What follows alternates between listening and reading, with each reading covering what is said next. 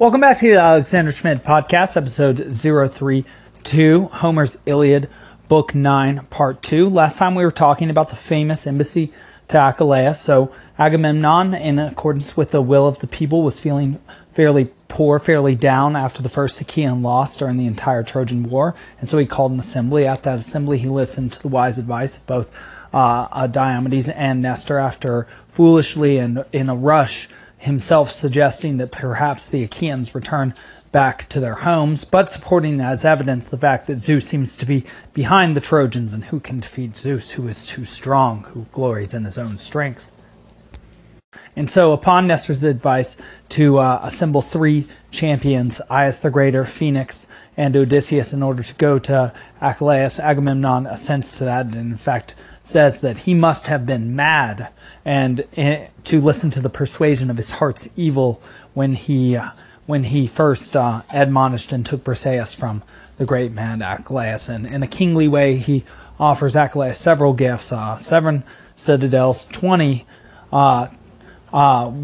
women from Troy underneath the beauty of Helen, one of his own daughters, 7 citadels, 10 talents of gold, and much else. It's quite a bit, except for, well, the problem is that he can't give to Achilles what Achilles now longs for, and that is what Achilles says in response to Odysseus, against whom he's sitting when he makes this response. And so basically he says, well, even though you can give me many gifts back, in fact, you can give me Briseis back and haven't lain with her, which according to the normal rules of custom would suggest that you'd given me far more than you'd taken from me. What you actually took from me is my belief in our custom, in our honor culture, in our current dominance hierarchy. You've taken away my belief in the structure and values of reality. And so I'm experiencing now the dark night of the soul, or the desert in Old Testament imagery. Achilles is now in a dark wood, as Dante's pilgrim might be, or has experienced a fall from grace like Milton's Lucifer. And so what do I mean there? Well, there's a distinction between the sun and Lucifer in Milton's Paradise Lost, and the distinction seems to be this, that both deal with being treated as less than God and illustrate how one might react to that in two differing ways, which suggests that humans have two different ways to respond to being treated like less than divine creatures, which of course seems to upset us because we do believe in the individual divinity of each person, which is why we all have individual rights protected by the Constitution. And so what are the two ways of looking at this? Well, the Achillean Luciferian way is this. He is mistreated by Agamemnon, and he says, of all the people that could have been mistreated, who could have had their concubines or had something taken from them, Agamemnon took it from me, the top guy, the top individual. You can imagine Lucifer saying the top angel in this situation. And so he says, even though I'm so much more glorious than all, I get treated in the same way. I get treated just like I'm some human, some non-divine entity. And so he turns from the dominance hierarchy because he understands that in the world, occasionally people get treated beneath their dignity.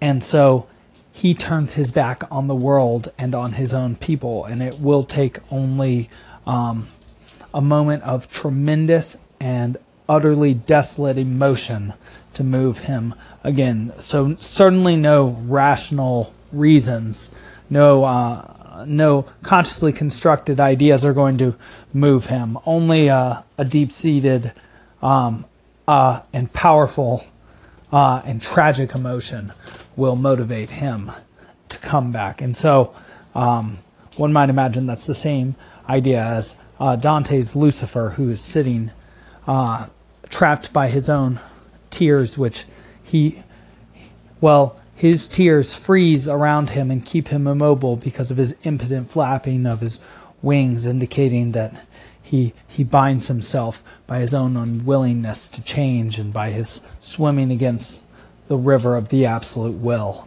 He completely immobilizes himself. And so does Achilles, sitting in his tent, amusing himself with his lyre, not winning any of his glory. And so on the other hand, you might take more of a Hector or the son or Jesus perspective from Milton's Paradise Lost, which is this. Well, that character also gets rather mistreated on Earth. Fairly poor birthing conditions amongst animals, and then having to carry his own cross and get nailed to it while people watch. Dante at least makes the claim in the Paradiso that that's the most unjust thing that could possibly happen, because the most just or fairest being ever to have existed comes down to Earth, gets completely mistreated by these unworthy creatures, and so they commit essentially an unforgivable act, which is to be unjust creatures committing injustice against the justest or fairest creature in all the universe, which is an act from which those creatures could not repent. However, since the creature harmed was of superior nature, or of superior nature to those who did the harming, because he forgives them, which is the ultimate act of charity, because they in no way deserve that forgiveness, he sets the ideal for all eternity, which is to give even though the world will be unfair to you, because it was even unfair to the divine. And so one might understand that that's more the ideal that Hector is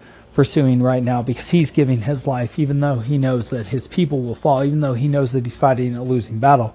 Whereas Achilles, who was fighting on the winning side and winning everything from one small slight, has turned into a complete Grinch and has turned completely against his own people, so much so that he even calls in the will of Zeus to repair his damaged honor and to hurt his own people. And so one might recognize the fundamental conflict there as a Luciferian versus the Son or Jesus sort of one, and reflect that as the basic psychological reality of how a human deals with unfairness and injustice in the world. Does one become resentful and thus hate the world? Well, or does one accept it and still give as much as possible to the world, recognizing that, well, even within the major Greek and Christian stories, even God and even the gods get mistreated. And so, well, probably you will too. And so, though he may have been meant to speak first, we have Phoenix now launch into his response to Achilles. And recall that each of the men was stricken to silence after Achilles' response to Odysseus, where he said, "Please consider this response not personally, but as given to all, because this is what my heart has me say. For as I detest the doorways of death, so do I detest the man who keeps one thing in the depths of his heart and speaks forth another." And also famously, fate is the same for the man who holds back. The same if he holds hard. We are all held in a single honor, the brave with the weakling, and then mentions, of course, having sacked 23 cities, and claims that Agamemnon taking his concubine is equivalent to Paris taking Menelaus's wife. And so the students often debate about that. I think it may be a level of abstraction issue, but potentially it is more. So, Phoenix, first and foremost, says that the whole reason he's here is because Peleus wanted to ensure that Achilles was educated in battle and in debate, indicating that he is mentor and teacher to Achilles. So what he says is, of course, in Achilles' best interest, because he's there to groom Achilles. And so he certainly will not leave Achilles behind, regardless of the decision he makes. So he indicates that his loyalty to Achilles is supreme. And so he truly does want the best, because he's throwing his fate in with Achilles. And then, establishing even further credit, he tells us the story of his own youthful misjudgments, indicating that he doesn't feel any moral superiority to Achilles here. In fact, some inferiority, because he owes everything to Achilles, his father, for taking him in out of his exile. And the reason he got exiled was from a major mistake, which was this. Basically, his father, Amintor, took a mistress, and Phoenix's mom, well, she didn't much like this, and so she said, "Honey, Phoenix, please lay with your father's mistress so that he will dislike her and come back to me." And well, what could go wrong with that plan? Well, everything.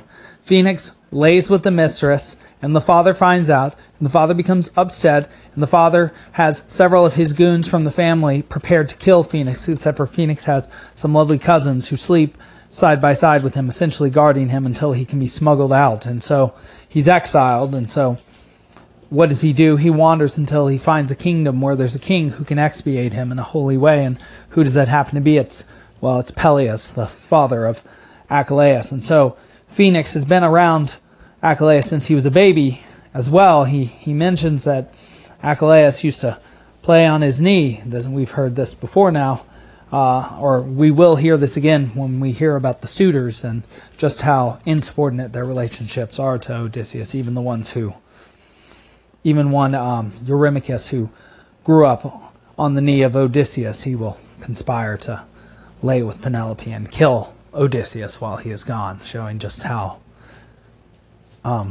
insufferable and ungrateful and what a little rat he is. And so Phoenix indicates that he's known Achilles since he was small, and he remembers giving him some small little wine, and how Achilles would vomit on his tunic, and that was so cute. And so he's known Achilles for quite a bit of time, and so not only is he there tethering his fate to Achilles, not only is there to give good advice, but he also clearly loves Achilles, and so he has every reason why to say the right things to him, to steer him correctly, not simply in his own interest. And so he says, I made you all that you are now, and loved you out from my heart, lines 485 to 486. And then he even tells a story about prayer and ruin, which is an interesting story, and one of two stories he tells. This is the shorter story. First, he says that prayers are the daughters of Zeus, but ruin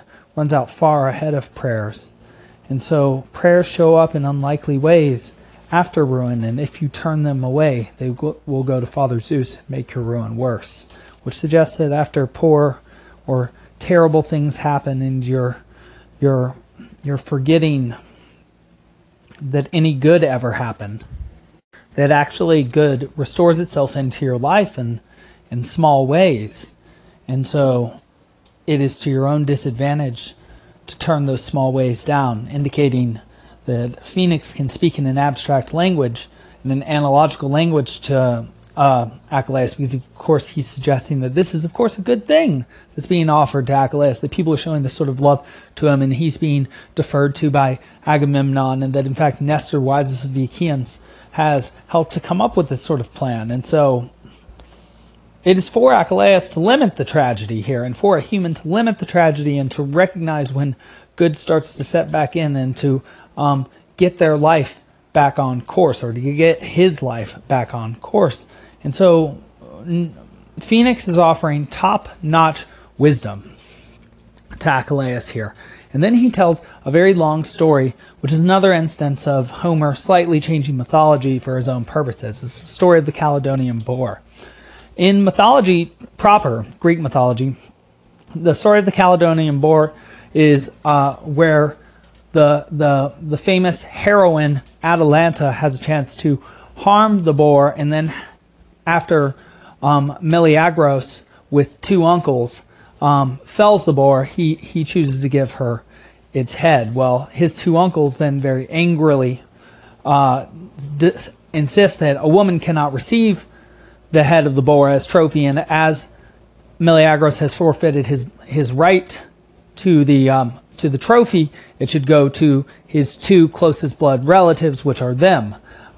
He doesn't much care for their casuistry, and so he cuts off their heads. But this is a problem, because then his mother, their sister, finds out this has happened, and in accordance with the prophecy, she was told when Meleagros was young that a certain stick from a branch of a tree will share his fate. Well, she had kept it safe until now, but now that he has killed his own flesh and blood, she, in an inspired, sort of like a Furies act, takes out the branch and throws it into the fire, and Meleagros dies, and this is why Atalanta will take no man until she is defeated in a race. And that's the traditional story. But Homer's version goes like this. there was a Caledonian boar, and it was a large boar that plucked up even trees, suggesting that it was of elephant size. And why was there this boar trying to destroy the city of the Corites, where the Aetolians were, and Meleagros was prince? Well, it's because the king forgot to sacrifice to Artemis. And what does this suggest? That what this boar represents is some sort of plague, or some sort of poor harvest. And so this needs to be fought on a spiritual, abstract level as well as on a physical level. And so Meleagros defeats the boar, but a war breaks out. And actually a funny thing written by Homer there is that after the big war, the small war occurs, which is even though the boar has been killed, of course another war breaks out over who gets to keep the trophy from the killing of the boar, indicating that humans are in our capacity for conflict, just like Zeno's paradox of motion, of the arrow moving towards the target. We're always striving for peace, but we can create a conflict out of nothing. A snake ends up in any garden, or a golden apple is thrown into any conflict uninvited, shows up anywhere. That's even in the Snow White myth, or Sleeping Beauty, where danger is tried to be kept out of the castle, but of course then even the smallest needle shows up and prick, then she's injured. And I believe that's also the message behind The Princess and the Pea, that if you try and just avoid all conflict and danger, eventually it will find you in some way, no matter how comfortable you try and make yourself. So you should prefer to make yourself strong and adaptable rather than simply comfortable, because then you adapt to your environment rather than simply adapting your environment to you. And so the uncles of Meleagros, in this version anyway, claim the boar head as theirs. He kills them and his mom gets mad. Meleagros then refuses to fight until the towers burn, but then he receives no gifts. And so the issue is that the priests come, and the intelligent men of his people, and they offer him something like 50 acres of land, good land, to come fight for them. And it's sort of a confusing story and told in a confused way if you read it, but it's sort of unclear why Meleagros becomes mad and refuses to fight after having taken vengeance on his fathers. But it has something to do with his relationship to his mother, something to do with the fact that she chews him out as well, because later on she actually does come and implores him to return. So it's unclear whether also this story sort of originally had more parts to it, or is condensed from a larger version, and there may be operant parts that we're missing out. Something said in the scholarship about, or postulated in the scholarship about the Odyssey, is that certain characters like Theoclymenus, who sort of pop up out of nowhere and don't serve a large role, may have existed in order to fulfill roles in other sort of side quests, sort of additional episodes that Rhapsodes could add in for different regional audiences. There seem to be different parts of the Odyssey that a Rhapsode might have been able to add in or take out depending on time of year and where they were. And so that's very interesting. Who knows how much we ended up losing as the story codified into what it is, but surely the stories do have the best of what they currently are. And so the issue is that Meleagros doesn't fight until his wife, Cleopatra, which is the same name as Patroclus, backwards, both mean glory of the father, Kleos and Patros. And so Meleagros doesn't fight until the walls are burning, and his wife Cleopatra finally convinces him that it's all or nothing by talking to him about the screams of children and describing women being led off and people burning alive as a siege takes place, and horror overwhelms him, is what one might say. And so he fights not from his own conscious decision and nobility, but out of horror of enduring a siege. And so Phoenix is saying, listen, Achilles, you can be obstinate, but chances are you're going to fight anyway, and you might as well just fight now because you'll receive the most amount of glory possible. And you should really listen to me because I care about you on a personal level, as well as on an intellectual level, as well as on a vocational level, since my life is essentially dedicated to yours. Take the gifts. In line 603 of Book 9, the Achaeans will honor you as an immortal. Well, that's a fine speech by Phoenix, and that's the longest speech, even longer than the one Odysseus gives. And so Achilles responds.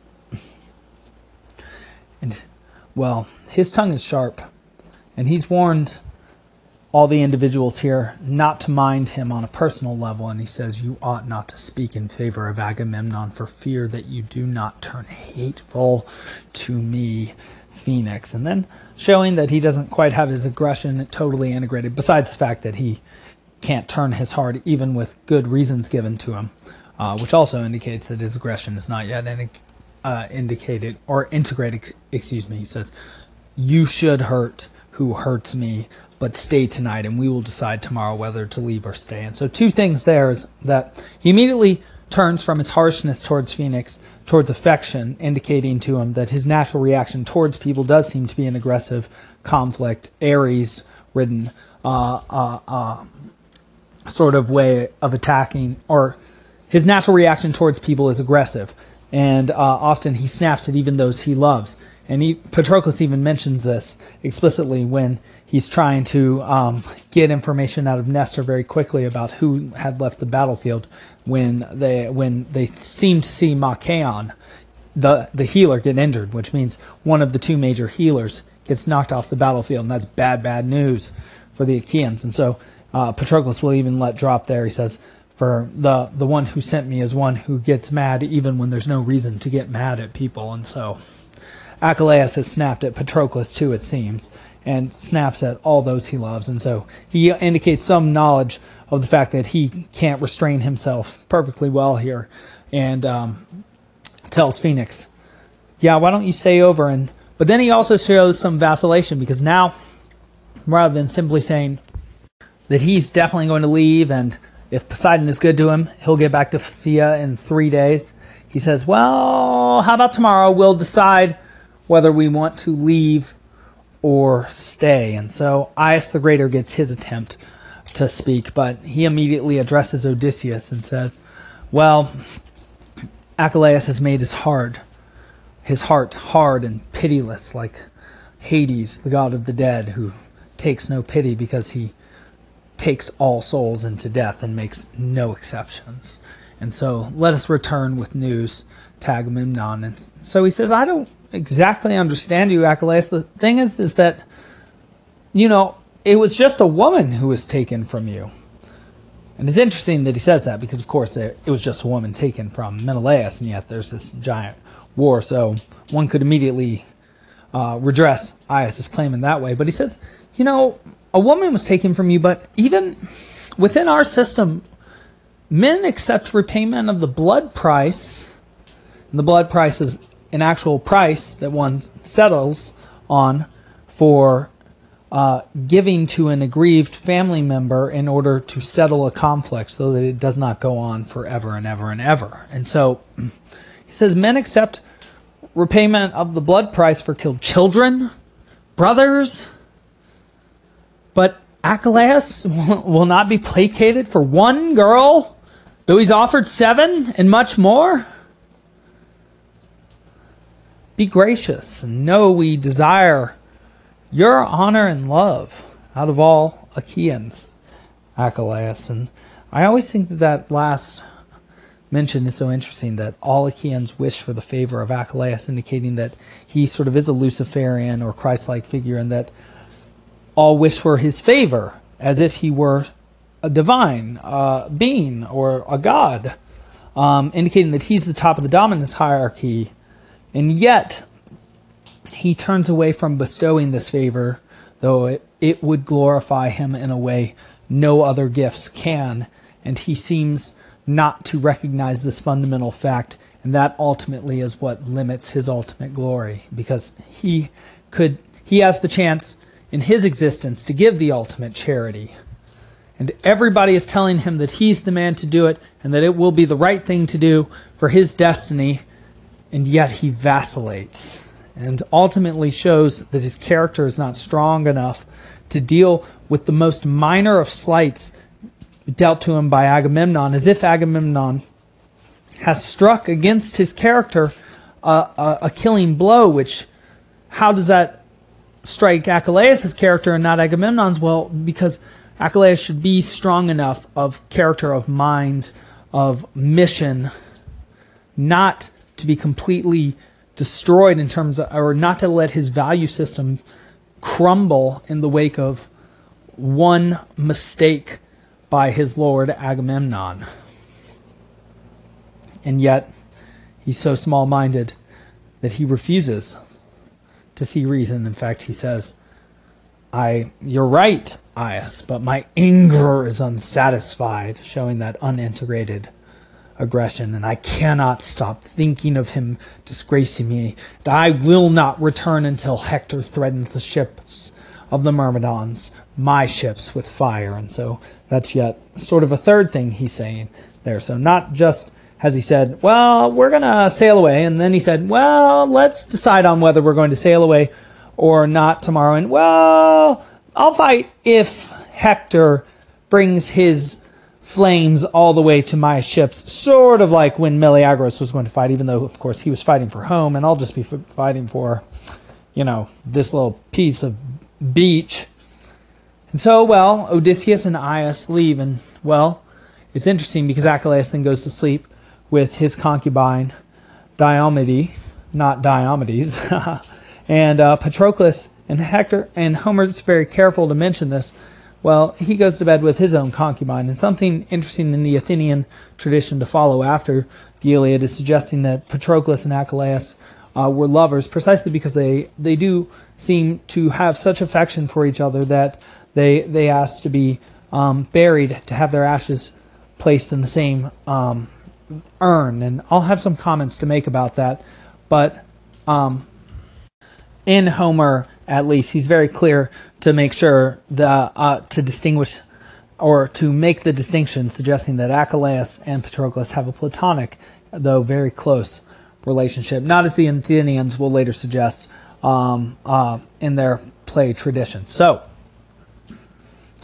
Odysseus reports the failure in leading the people back, leading the embassy back to Agamemnon, and the fact that he leads it back suggests that reason is leaving the tent, or wisdom is leaving the tent of Achilles, though Phoenix does stay behind. So now the fellowship of three has become two. So it's Aias, might, and Odysseus, reason, returning back, but they don't have the special joker card, Achilles, the trump card, one might say. And so, as Odysseus reports, Diomedes again speaks up. Not only did he speak up earlier when he told Agamemnon that he absolutely will not leave the fighting, and that even if it were just he and Sthenelus, they would still fight. Well, now he speaks up again, and in fact, this will not be the last time that Agamemnon suggests all-out retreat after a discouraging moment. And that time, it will be Odysseus that calls himself hateful to Agamemnon. So it suggests that Agamemnon, as the symbol of order, must maintain his forthright and stalwart stance moving forward in order to keep the dominance hierarchy or its two constituent parts, Diomedes and Odysseus, happy. And we mentioned earlier in an earlier lecture that Odysseus seems to represent the adaptive capacity to maintain dominance hierarchy, as Athena shows, and that Diomedes and his actions and his improving battle strategies, his improved kills, his improved targets, and his improved words and representation of the will of the people, that he indicates the capacity to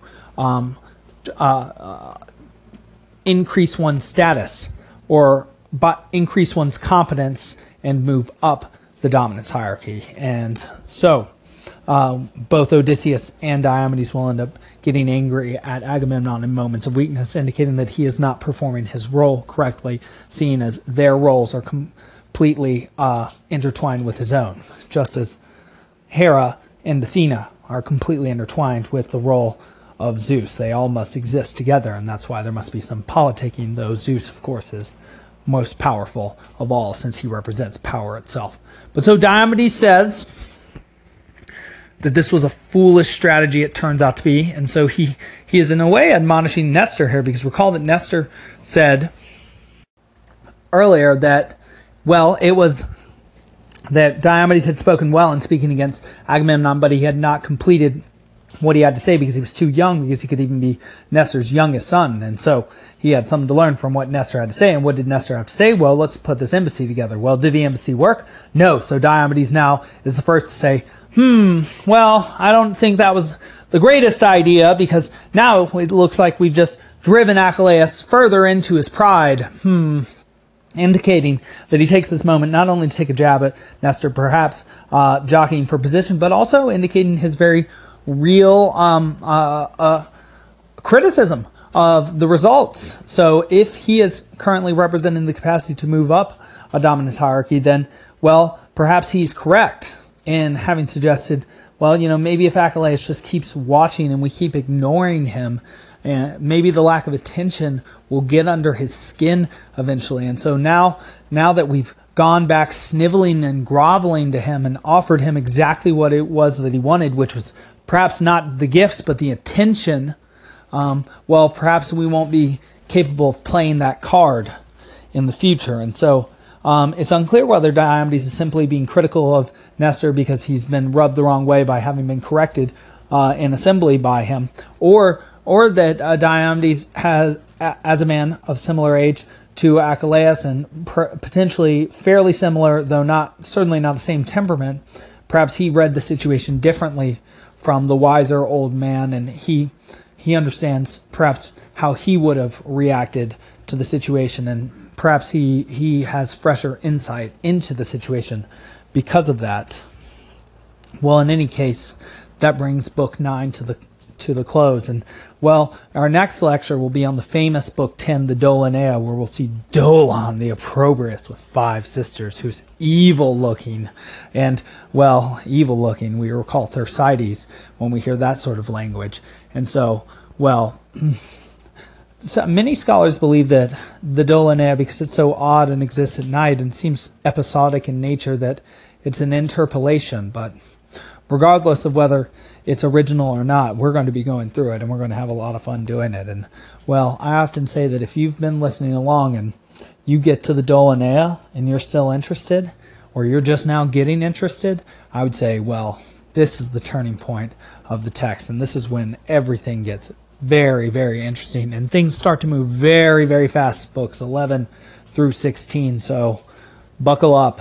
And, well, this has been the Alexander Schmid Podcast. Please share, please like, please comment, please call in. This was episode 032, Homer's Iliad, Book 9, Part 2. Have a wonderful day.